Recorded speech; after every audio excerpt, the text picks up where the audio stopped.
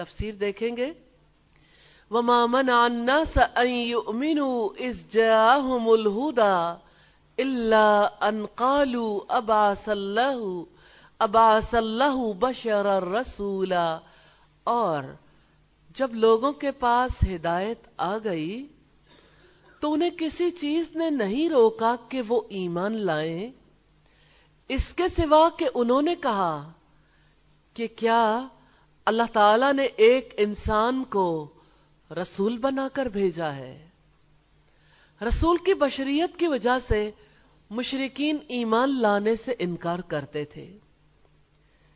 اللہ تعالیٰ نے فرمایا جب لوگوں کے پاس ہدایت آ گئی تو انہیں کسی چیز نے نہیں روکا کہ وہ ایمان لائیں، یعنی انہیں اللہ تعالیٰ کی وحی پر ایمان لانے، اس کے انبیاء کی نبوت کا انکار کرنے سے نہیں روکا، مگر اس شبہ نے جس نے ان کے دل میں گرہ ڈال دی ہے کہ اللہ تعالیٰ نے انسانوں کو رسول بنا کر کیوں بھیجا. الا ان قالوا ابعث اللہ بشرا رسولا، اس کے سوا کہ انہوں نے کہا کہ کیا اللہ تعالیٰ نے ایک انسان کو رسول بنا کر بھیجا ہے. انہیں بشر کے رسول بنائے جانے پر یقین نہیں آتا بلکہ انہیں نہایت تعجب تھا. اکثر لوگ رسولوں کے انسان ہونے کی وجہ سے ایمان نہیں لاتے. لوگوں نے انسانیت اور بشریت کی قدر نہیں جانی. لوگوں نے فرشتوں کے مزاج اور ان کے کام کو سمجھنے میں غلطی کی. لوگوں نے اس بات کو نہیں سمجھا کہ رسول بنانے کی کیا حکمت ہے. لوگوں کو تعجب تھا وہ جو چلتا پھرتا کھاتا پیتا بیوی بچے رکھتا ہے آخر وہ رسول کیسے ہو سکتا ہے. تعجب ایمان لانے کے راستے کی رکاوٹ بن گیا. لوگوں کو تعجب تھا رسالت پر، لوگوں کو تعجب تھا بشر کے رسول ہونے پر. عجیب بات ہے آج کے دور میں بھی تعجب ہے، اور تعجب وہی ہے جو کل کے لوگوں کو تھا. کل وہ کہتے تھے بشر تو ہے رسول کیسے، آج لوگ کہتے ہیں رسول تو ہے بشر کیسے. تعجب تو ایک ہی ہے. کوئی رسول نہیں مانتا تھا تو آج کے لوگ بشر ماننے کے لیے تیار نہیں ہیں. تو رب العزت نے فرمایا کیا لوگوں کے لیے ایک عجیب بات ہو گئی ہے کہ ہم نے انہی میں سے ایک آدمی کو وحی کی کہ آپ لوگوں کو ڈرا دو اور بشارت دے دو ان لوگوں کو جو ایمان لائے کہ یقیناً ان کے لیے ان کے رب کے پاس سچا مرتبہ ہے. کافروں نے کہا بے شک یہ ضرور کھلا جادوگر ہے. یہ سورہ یونس کی آیت نمبر 2 ہے. اور سورہ تغابن کی آیت نمبر 6 میں بھی یہی بات ہے. فَقَالُوا أَبَشَرٌ يَهْدُونَنَا، انہوں نے کہا کیا انسان ہماری رہنمائی کریں گے. اور سورہ المومنون کی آیت نمبر 47 میں فرمایا انہوں نے کہا کہ ہم اپنے ہی جیسے 2 آدمیوں پر ایمان لائیں حالانکہ ان دونوں کی قوم ہماری غلام ہے. اور سورہ ابراہیم کی آیت نمبر 10 میں کہا قالوا ان انتم الا بشر مثلنا، انہوں نے کہا تم اور کچھ نہیں مگر ہمارے جیسے ہی انسان ہو. تم چاہتے ہو کہ ان سے ہمیں روک دو جن کی ہمارے باپ دادا عبادت کرتے تھے، چنانچہ تم ہمارے پاس کوئی واضح دلیل لاؤ. رب العزت نے فرمایا قُلْ لَوْ كَانَ فِي الْأَرْضِ مَلَائِكَةٌ يَمْشُونَ مُطْمَئِنِّينَ لَنَزَّلْنَا عَلَيْهِمْ مِنَ السَّمَاءِ مَلَكًا رَّسُولًا. آپ کہہ دیں کہ اگر زمین میں فرشتے اطمینان سے چل رہے ہوتے تو ضرور ہم آسمان سے ان پر کسی فرشتے کو رسول بنا کر بھیجتے. فرشتوں کا رسول ہونا کیسے ممکن تھا جب رسول بھی فرشتہ ہوتا، جب زمین میں بھی فرشتے بستے پھر فرشتے رسول بنا کر بھیجے جاتے. جب زمین میں انسان بستے ہیں تو ان کے لیے فرشتہ رسول کیسے ہو سکتا ہے؟ اگر وہ فرشتوں کو دیکھنے کی طاقت رکھتے اور ان سے احکام اخذ کر سکتے تو فرشتوں کو ہی رسول بنا کر بھیجا جاتا۔ رب العزت نے فرمایا اور اگر ہم اسے فرشتہ بناتے تو ہم ضرور اس کو بھی آدمی ہی بناتے، اور ہم یقیناً انہیں اسی شعبے میں ڈال دیتے جس میں وہ اب پڑے ہوئے ہیں۔ یہ سورہ الانعام کی آیت نمبر 9 ہے۔ تو انسانوں کو رسول بنا کر بھیجنا اللہ تعالیٰ کی حکمت، اس کا احسان اور اس کی نعمت عظمیٰ ہے۔ رب العزت نے فرمایا لَقَدْ مَنَّ اللَّهُ عَلَى الْمُؤْمِنِينَ إِذْ بَعَثَ فِيهِمْ رَسُولًا مِّنْ أَنفُسِهِمْ يَتْلُو عَلَيْهِمْ آيَاتِهِ وَيُزَكِّيهِمْ وَيُعَلِّمُهُمُ الْكِتَابَ وَالْحِكْمَةَ وَإِنْ كَانُوا مِنْ قَبْلُ لَفِي ضَلَالٍ مُبِينٍ۔ بلا شبہ اللہ تعالیٰ نے ایمان والوں پر یقیناً احسان فرمایا کہ جب انہی میں سے ایک رسول ان میں مبعوث فرمایا جو انہیں اللہ تعالیٰ کی آیات پڑھ کر سناتا ہے اور انہیں پاک کرتا ہے اور انہیں کتاب اور حکمت کی تعلیم دیتا ہے، حالانکہ بلا شبہ اس سے پہلے وہ یقیناً کھلی گمراہی میں تھے۔ آیت نمبر 96 ہے قُلْ كَفَى بِاللَّهِ شَهِيدًا بَيْنِي وَبَيْنَكُمْ إِنَّهُ كَانَ بِعِبَادِهِ خَبِيرًا بَصِيرًا۔ آپ کہہ دیں کہ میرے اور تمہارے درمیان اللہ تعالیٰ گواہ کافی ہے، یقیناً وہ ہمیشہ سے اپنے بندوں کی پوری خبر رکھنے والا اور سب کچھ دیکھنے والا ہے۔ کتنا بڑا اعزاز ہے، رسول اللہ کی رسالت پر اللہ تعالیٰ ہی گواہ کافی ہے۔ قُلْ كَفَى بِاللَّهِ شَهِيدًا بَيْنِي وَبَيْنَكُمْ۔ اللہ تعالیٰ نے اپنے نبی کی رہنمائی فرمائی ہے کہ اپنی نبوت کی صداقت کی دلیل کے طور پر مشرکوں سے کہہ دو اللہ گواہ ہے میرے اور آپ کے درمیان۔ اللہ تعالیٰ جانتا ہے جو میں تمہارے پاس لایا ہوں، اگر میں جھوٹا ہوں تو وہ مجھ سے شدید انتقام لیتا، جیسا کہ سورہ الحاقہ کی آیت نمبر 46 میں فرمایا وَلَوْ تَقَوَّلَ عَلَيْنَا بَعْضَ الْأَقَاوِيلِ لَأَخَذْنَا مِنْهُ بِالْيَمِينِ ثُمَّ لَقَطَعْنَا مِنْهُ الْوَتِينَ۔ اور اگر وہ ہم پر کوئی بات گھڑ کر لاتا تو یقیناً ہم اس کو اس کے دائیں ہاتھ سے پکڑتے، پھر یقیناً ہم اس کی رگے جاں کاٹ ڈالتے۔ یہ اللہ کے رسول کے بارے میں اللہ تعالیٰ نے فرمایا اگر وہ کوئی بات جھوٹی کرتا تو ہم اس کی رگے جاں کاٹ ڈالتے۔ تو یہ اللہ تعالیٰ کی اپنے رسول کے لیے گواہی ہے، اس نے اپنے معجزات کے ذریعے سے اپنے نبی کی تائید کی اور ان لوگوں کے مقابلے میں آپ کو فتح و نصرت عطا کی جنہوں نے آپ سے دشمنی کی۔ اللہ تعالیٰ کی گواہی کی بات سے انسان کو اس کا انجام یاد دلایا گیا۔ اگر تم نہیں مانتے تو اللہ تعالیٰ کے فیصلوں سے بچ نہیں سکو گے۔ اس سے مراد یہ ہے کہ میں نے جو پیغام پہنچانا تھا پہنچا دیا، اس پر اللہ تعالیٰ گواہ کافی ہے، وہی بہترین فیصلے کرنے والا ہے۔ سورہ الفتح کی آیت نمبر 28 میں فرمایا هو الذی ارسل رسولہ بالہدی ودین الحق لیظہرہ علی الدین کلہ وکفی باللہ شہیدا۔ وہ اللہ تعالیٰ ہی ہے جس نے اپنے رسول کو ہدایت اور دین حق کے ساتھ بھیجا تاکہ وہ اس کو ہر دین پر غالب کر دے، اور اس پر اللہ تعالیٰ ہی گواہ کافی ہے۔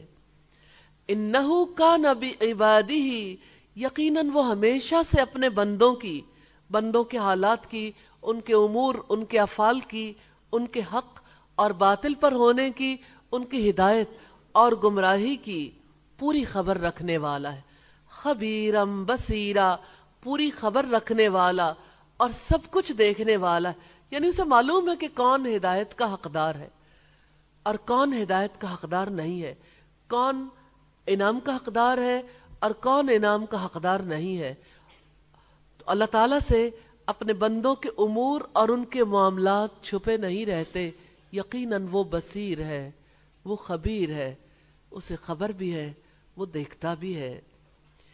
آیت نمبر 97 ہے، وَمَن يَهْدِ اللَّهُ فَهُوَ الْمُهْتَدِ وَمَن يُضْلِلْ فَلَن تَجِدَ لَهُمْ أَوْلِيَاءَ مِن دُونِهِ وَنَحْشُرُهُمْ يَوْمَ الْقِيَامَةِ عَلَى وُجُوهِهِمْ عُمْيًا وَبُكْمًا وَصُمًّا مَأْوَاهُمْ جَهَنَّمُ كُلَّمَا خَبَتْ زِدْنَاهُمْ سَعِيرًا۔ اور جسے اللہ تعالیٰ ہدایت دے تو وہی ہدایت پانے والا ہے، اور جسے وہ گمراہ کرتا ہے تو آپ اللہ تعالیٰ کے سوا ان کا کوئی سرپرست ہرگز نہیں پائیں گے، اور ہم قیامت کے دن انہیں ان کے چہروں کے بل اندھا، گونگا اور بہرا اٹھائیں گے۔ ان کا ٹھکانہ جہنم ہے، جب کبھی وہ بجھنے لگے گی تو ان کے بھڑکنے کو ہم اور زیادہ کر دیں گے۔ ایک مسکنسیپشن ہے انسانوں کا ہدایت اور گمراہی کے بارے میں۔ انسان سوچتا ہے ہدایت کے راستے پہ میں خود چل سکتا ہوں، رب فرماتا ہے اہدنا، ہم چلاتے ہیں، ہم ہدایت دیتے ہیں، الصراط المستقیم، سیدھے راستے پر۔ لوگ کہتے ہیں کہ جب اللہ تعالیٰ نے ہمیں گمراہ کر دیا تو اب ہمارے کوشش کرنے کا کیا فائدہ؟ کنفیوژنس ہے۔ تو آئیے دیکھتے ہیں ہمارا رب ہم سے کیا کہتا ہے۔ اللہ تعالیٰ فرماتے ہیں وَمَن يَهْدِ اللَّهُ فَهُوَ الْمُهْتَدِ، اور جسے اللہ تعالیٰ ہدایت دے تو وہی ہدایت پانے والا ہے۔ ہدایت اور گمراہی اللہ تعالیٰ کے ہاتھ میں ہے۔ محمد صلی اللہ علیہ وسلم سے مخاطب ہو کے اللہ تعالیٰ نے فرمایا کہ جس کو اللہ تعالیٰ ایمان کے لیے ہدایت دے اور اس کی تصدیق کرنے کے لیے جو آپ اپنے رب کی جانب سے لے کر آئے ہو، یعنی کلام اللہ، وہی قرآن اور سنت، تو وہی حق تک پہنچنے والا ہے۔ اس کے علاوہ کوئی ہدایت نہیں پا سکتا، کیونکہ ہدایت اللہ تعالیٰ کے ہاتھ میں ہے۔ جیسے غیب کی کنجیاں اللہ تعالیٰ کے ہاتھ میں ہے، جیسے زندگی اللہ تعالیٰ کے ہاتھ میں ہے، جیسے موت اس کے قبضے میں ہے، جیسے رزق اس کے قبضے میں ہے، ایسے ہدایت بھی اور گمراہی بھی اس کے قبضے میں ہے۔ وَمَن يُضْلِلْ، اور جسے وہ گمراہ کرتا ہے۔ جب اللہ تعالیٰ کسی کو گمراہ کرتا ہے، جانتے ہیں کون سا راستہ گم ہو جاتا ہے؟ اللہ تعالیٰ پر ایمان لانے کا، اللہ تعالیٰ کے رسول کی تصدیق کرنے کا راستہ کیسے گم جاتا ہے؟ توفیق چھن جاتی ہے۔ فَلَن تَجِدَ لَهُمْ أَوْلِيَاءَ مِن دُونِهِ، تو آپ اللہ تعالیٰ کے سوا ان کا کوئی سرپرست ہرگز نہیں پائیں گے۔ اے محمد صلی اللہ علیہ وسلم، آپ ان کے لیے کوئی مددگار نہیں پاؤ گے جو اللہ تعالیٰ کے سوا ان کی مدد کر سکے۔ جب جہانوں کا بادشاہ کسی کے لیے سزا کا فیصلہ کر دے، جب وہ انہیں اندھا، بہرا، گونگا اٹھانا چاہتا ہے، اس طرح سے کہ نہ وہ بول سکے، نہ وہ سن سکے، نہ وہ کچھ دیکھ سکے، تو جب وہ خود منہ کے بل کسی کو اٹھانا چاہتا ہے تو کون ہے جو کسی کی مدد کر سکے؟ سوچیں قیامت کا دن کیسا ہوگا۔ کسی کی ماں اندھی، گونگی اور اسی طرح سے سر کے بل کھڑی ہوگی۔ کتنے اہل خاندان، کسی کا بھائی، کسی کا باپ، کسی کا شوہر، کسی کے بچے۔ اللہ تبارک و تعالی آگاہ فرماتا ہے ہدایت اور گمراہی صرف اللہ تعالیٰ کے قبضے میں ہے۔ وہ جسے ہدایت دیتا ہے اس کے لیے راستے آسان کر دیتا ہے، اس کو تنگی سے بچا لیتا ہے۔ تنگی کہاں آتی ہے؟ اندر، انسان کے اپنے دل میں، اور وہ بلیم کرتا ہے کہ فلاں میرے راستے کی رکاوٹ ہے، فلاں نہیں آنے دیتا، فلاں نہیں پڑھنے دیتا۔ تنگی تو اپنے دل میں ہوتی ہے، اور تنگی اللہ تعالیٰ کی طرف سے آتی ہے، اندر ہو یا باہر۔ تو اب سوچئے کہ جس کو اللہ تعالیٰ ہدایت دینا چاہے اسے تنگی سے بچا لیتا، اس کے سینے کو کھول دیتا، اور وہی در حقیقت ہدایت یافتہ ہے، اور جسے گمراہ کرتا ہے اسے اس کے نفس کے حوالے کر دیتا اور اس سے الگ ہو جاتا ہے. تب اللہ تعالیٰ کے سوا اس کو کوئی راستہ نہیں دکھا سکتا. انسان کو ہدایت اور گمراہی دونوں کی استعداد رب العزت نے عطا کی ہے. انسان اپنے آزادانہ اختیار سے ہدایت یا گمراہی کا راستہ اختیار کر سکتا ہے. جو ہدایت کے اصولوں اور طریقوں کو اپناتا ہے وہ اللہ تعالیٰ کی ہدایت کا مستحق ہو جاتا ہے. جو گمراہی کے اصولوں اور طریقوں کو اپناتا ہے وہ گمراہی کا مستحق ہو جاتا ہے. اللہ تعالیٰ نے گمراہوں کی سزا کی وضاحت فرمائی ہے، وَنَحْشُرُهُمْ يَوْمَ الْقِيَامَةِ عَلَى وُجُوهِهِمْ، اور ہم قیامت کے دن انہیں ان کے چہروں کے بل اٹھائیں گے. مشرک جب قیامت کے دن اپنی قبروں سے منہ کے بل اٹھائے جائیں گے، اور اس بارے میں رب العزت نے قرآن مجید کے بہت سے مقامات پر نشاندہی کی ہے کہ کیسے اٹھایا جائے گا. جیسا کہ فرمایا یوم یسحبون فی النار علی وجوہہم، جس دن انہیں چہرے کے بل آگ میں گھسیٹا جائے گا. یہ سورہ القمر ہے اور آیت نمبر 48 ہے. اور اسی طرح سے سورہ الفرقان میں فرمایا جو لوگ اپنے چہروں کے بل جہنم کی طرف جمع کیے جائیں گے. اور سورہ نمل کی آیت نمبر 90 میں فرمایا اور جو برائی لے کر آئے گا فَقُبَّتْ وُجُوهُهُمْ فِي النَّارِ، وہ اوندھے منہ آگ میں ڈال دیے جائیں گے. استغفر اللہ. سیدنا انس بن مالک رضی اللہ تعالی عنہ نے بیان کیا، ایک صاحب نے پوچھا اے اللہ کے نبی، کافر کو قیامت کے دن اس کے چہرے کے بل کیسے چلایا جائے گا؟ آپ نے فرمایا اللہ تعالیٰ جس نے اسے دنیا میں 2 پاؤں پر چلایا ہے اس پر قادر ہے کہ قیامت کے دن اس کو اس کے چہرے کے بل چلا دے. قتادہ رحمہ اللہ نے کہا ہمارے رب کی قسم یوں ہی ہوگا. یہ بخاری کی 407 نمبر روایت ہے. امیاں و بکما و سما، اندھا، گونگا اور بہرا.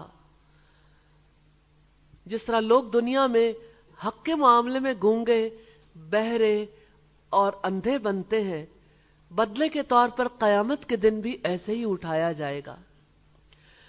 مسند احمد میں سیدنا ابو ذر نے کھڑے ہو کر فرمایا اے بنی غفار قبیلے کے لوگوں، سچ کہو اور قسمیں نہ کھاؤ. صادق و مصدوق پیغمبر نے مجھے یہ حدیث سنائی ہے کہ لوگ 3 قسم کے بنا کر حشر میں لائے جائیں گے. ایک فوج تو کھانے پینے اور پہننے اوڑھنے والی ہوگی، اور ایک چلنے اور دوڑنے والی. ایک وہ جنہیں فرشتے اوندھے منہ گھسیٹ کر جہنم کے سامنے جمع کریں گے. لوگوں نے کہا 2 قسمیں تو سمجھ آ گئیں، لیکن یہ چلنے اور دوڑنے والے سمجھ نہیں آئے. آپ نے فرمایا سواریوں پر آفت آئے گی، یہاں تک کہ ایک انسان ہرا بھرا باغ دے کر پالان والی اونٹنی خریدنا چاہے لیکن مل نہیں سکے گی. یہ اس وقت نابینا ہوں گے، بے زبان ہوں گے، کچھ بھی نہ کہہ سکیں گے، غرض مختلف حال ہوں گے، اور گناہوں کی شامت میں گناہوں کے مطابق گرفتار کیے جائیں گے. دنیا میں حق سے اندھے، بہرے اور گونگے بنے رہے. آج سخت احتیاج والے دن سچ مچ اندھے، بہرے اور گونگے بنا دیے گئے. مأواہم جہنم، ان کا ٹھکانہ جہنم ہے، جائے قرار جہاں ہر قسم کا عذاب ہوگا. کلما خبت، جب کبھی وہ بجھنے لگے گی، یعنی اس میں کمی آئے گی، عذاب میں کمی آئے گی، ختم نہیں ہوگا. زدناہم سعیرا، ان کے بھڑکنے کو ہم اور زیادہ کر دیں گے. یعنی جب کبھی جہنم کے شعلے مدھم پڑیں گے انہیں اور زیادہ بھڑکا دیا جائے گا، کہا جائے گا اب سزا بھگتو، تمہارے لیے عذاب کے سوا کسی اور چیز کا اضافہ نہیں کیا جائے گا۔ سیدنا ابو ہریرہ بیان کرتے ہیں نبی صلی اللہ علیہ وسلم نے فرمایا تمہاری یہ دنیا کی آگ جسے ابن آدم جلاتا ہے جہنم کی آگ کی گرمی کا 70واں حصہ ہے۔ صحابہ نے کہا واللہ یا رسول اللہ، انسانوں کو جلانے کے لیے تو یہی دنیا کی آگ کافی تھی۔ آپ نے فرمایا لیکن وہ تو دنیا کی آگ سے 69 درجے زیادہ گرم ہے اور اس کا ہر حصہ دنیا کی آگ کے برابر گرم ہے۔ یہ مسلم کی 7165 نمبر روایت۔ پھر فرمایا ذَلِكَ جَزَاؤُهُمْ بِأَنَّهُمْ كَفَرُوا بِآيَاتِنَا وَقَالُوا أَإِذَا كُنَّا عِظَامًا وَرُفَاتًا أَإِنَّا لَمَبْعُوثُونَ خَلْقًا جَدِيدًا۔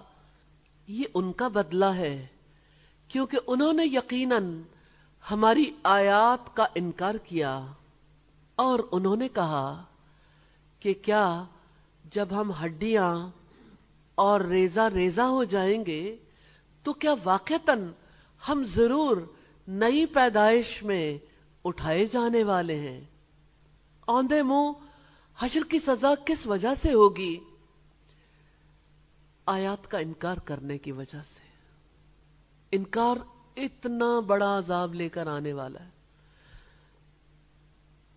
ذَلِكَ جَزَاؤُهُمْ بِأَنَّهُمْ كَفَرُوا بِآيَاتِنَا، یہ ان کا بدلہ ہے کیونکہ انہوں نے یقیناً ہماری آیات کا انکار کیا۔ اوندھے منہ حشر کی سزا اس وجہ سے ہوگی کہ انہوں نے اللہ تعالیٰ کی آیات کی تصدیق نہیں کی، کائنات کی نشانیوں پر غور و فکر نہیں کیا۔ وَقَالُوا أَإِذَا كُنَّا عِظَامًا وَرُفَاتًا أَإِنَّا لَمَبْعُوثُونَ خَلْقًا جَدِيدًا، انہوں نے کہا کہ کیا جب ہم ہڈیاں اور ریزہ ریزہ ہو جائیں گے تو کیا واقعتاً ہم ضرور نئی پیدائش میں اٹھائے جانے والے ہیں۔ ان کے اس عبرت ناک عذاب کی دوسری وجہ یہ ہے کہ وہ موت کے بعد کی زندگی کے دلائل نہیں مانتے تھے۔ وہ کہا کرتے تھے کہ جب ہم بوسیدہ ہڈیاں ہو جائیں گے تو کیا ہمیں دوبارہ زندگی ملے گی؟ اس اعتراض کا اللہ تعالیٰ نے جواب دیا ہے کہ جب ہم مر کر مٹی اور ہڈیاں ہو جائیں گے تو ہمیں دوبارہ کون زندہ کرے گا؟ زندہ کرنے والی وہ ذات ہے جس نے پہلی بار زندگی دی، وہی ذات دوسری بار پیدا فرمائے گی۔ فَسَيَقُولُونَ مَن يُعِيدُنَا، سورہ بنی اسرائیل کی آیت نمبر 51 ہے۔ تو جلدی وہ کہیں گے کون ہے جو دوبارہ ہمیں پیدا کرے گا؟ قُلِ الَّذِي فَطَرَكُمْ أَوَّلَ مَرَّةٍ، آپ کہہ دیں وہی ذات ہے جس نے تمہیں پہلی بار پیدا کیا۔ تو جلدی وہ آپ کے سامنے تعجب سے سر ہلائیں گے اور کہیں گے تو یہ کب ہوگا؟ قُلْ عَسَىٰ أَن يَكُونَ قَرِيبًا، آپ کہہ دیں امید ہے کہ وہ قریب ہو۔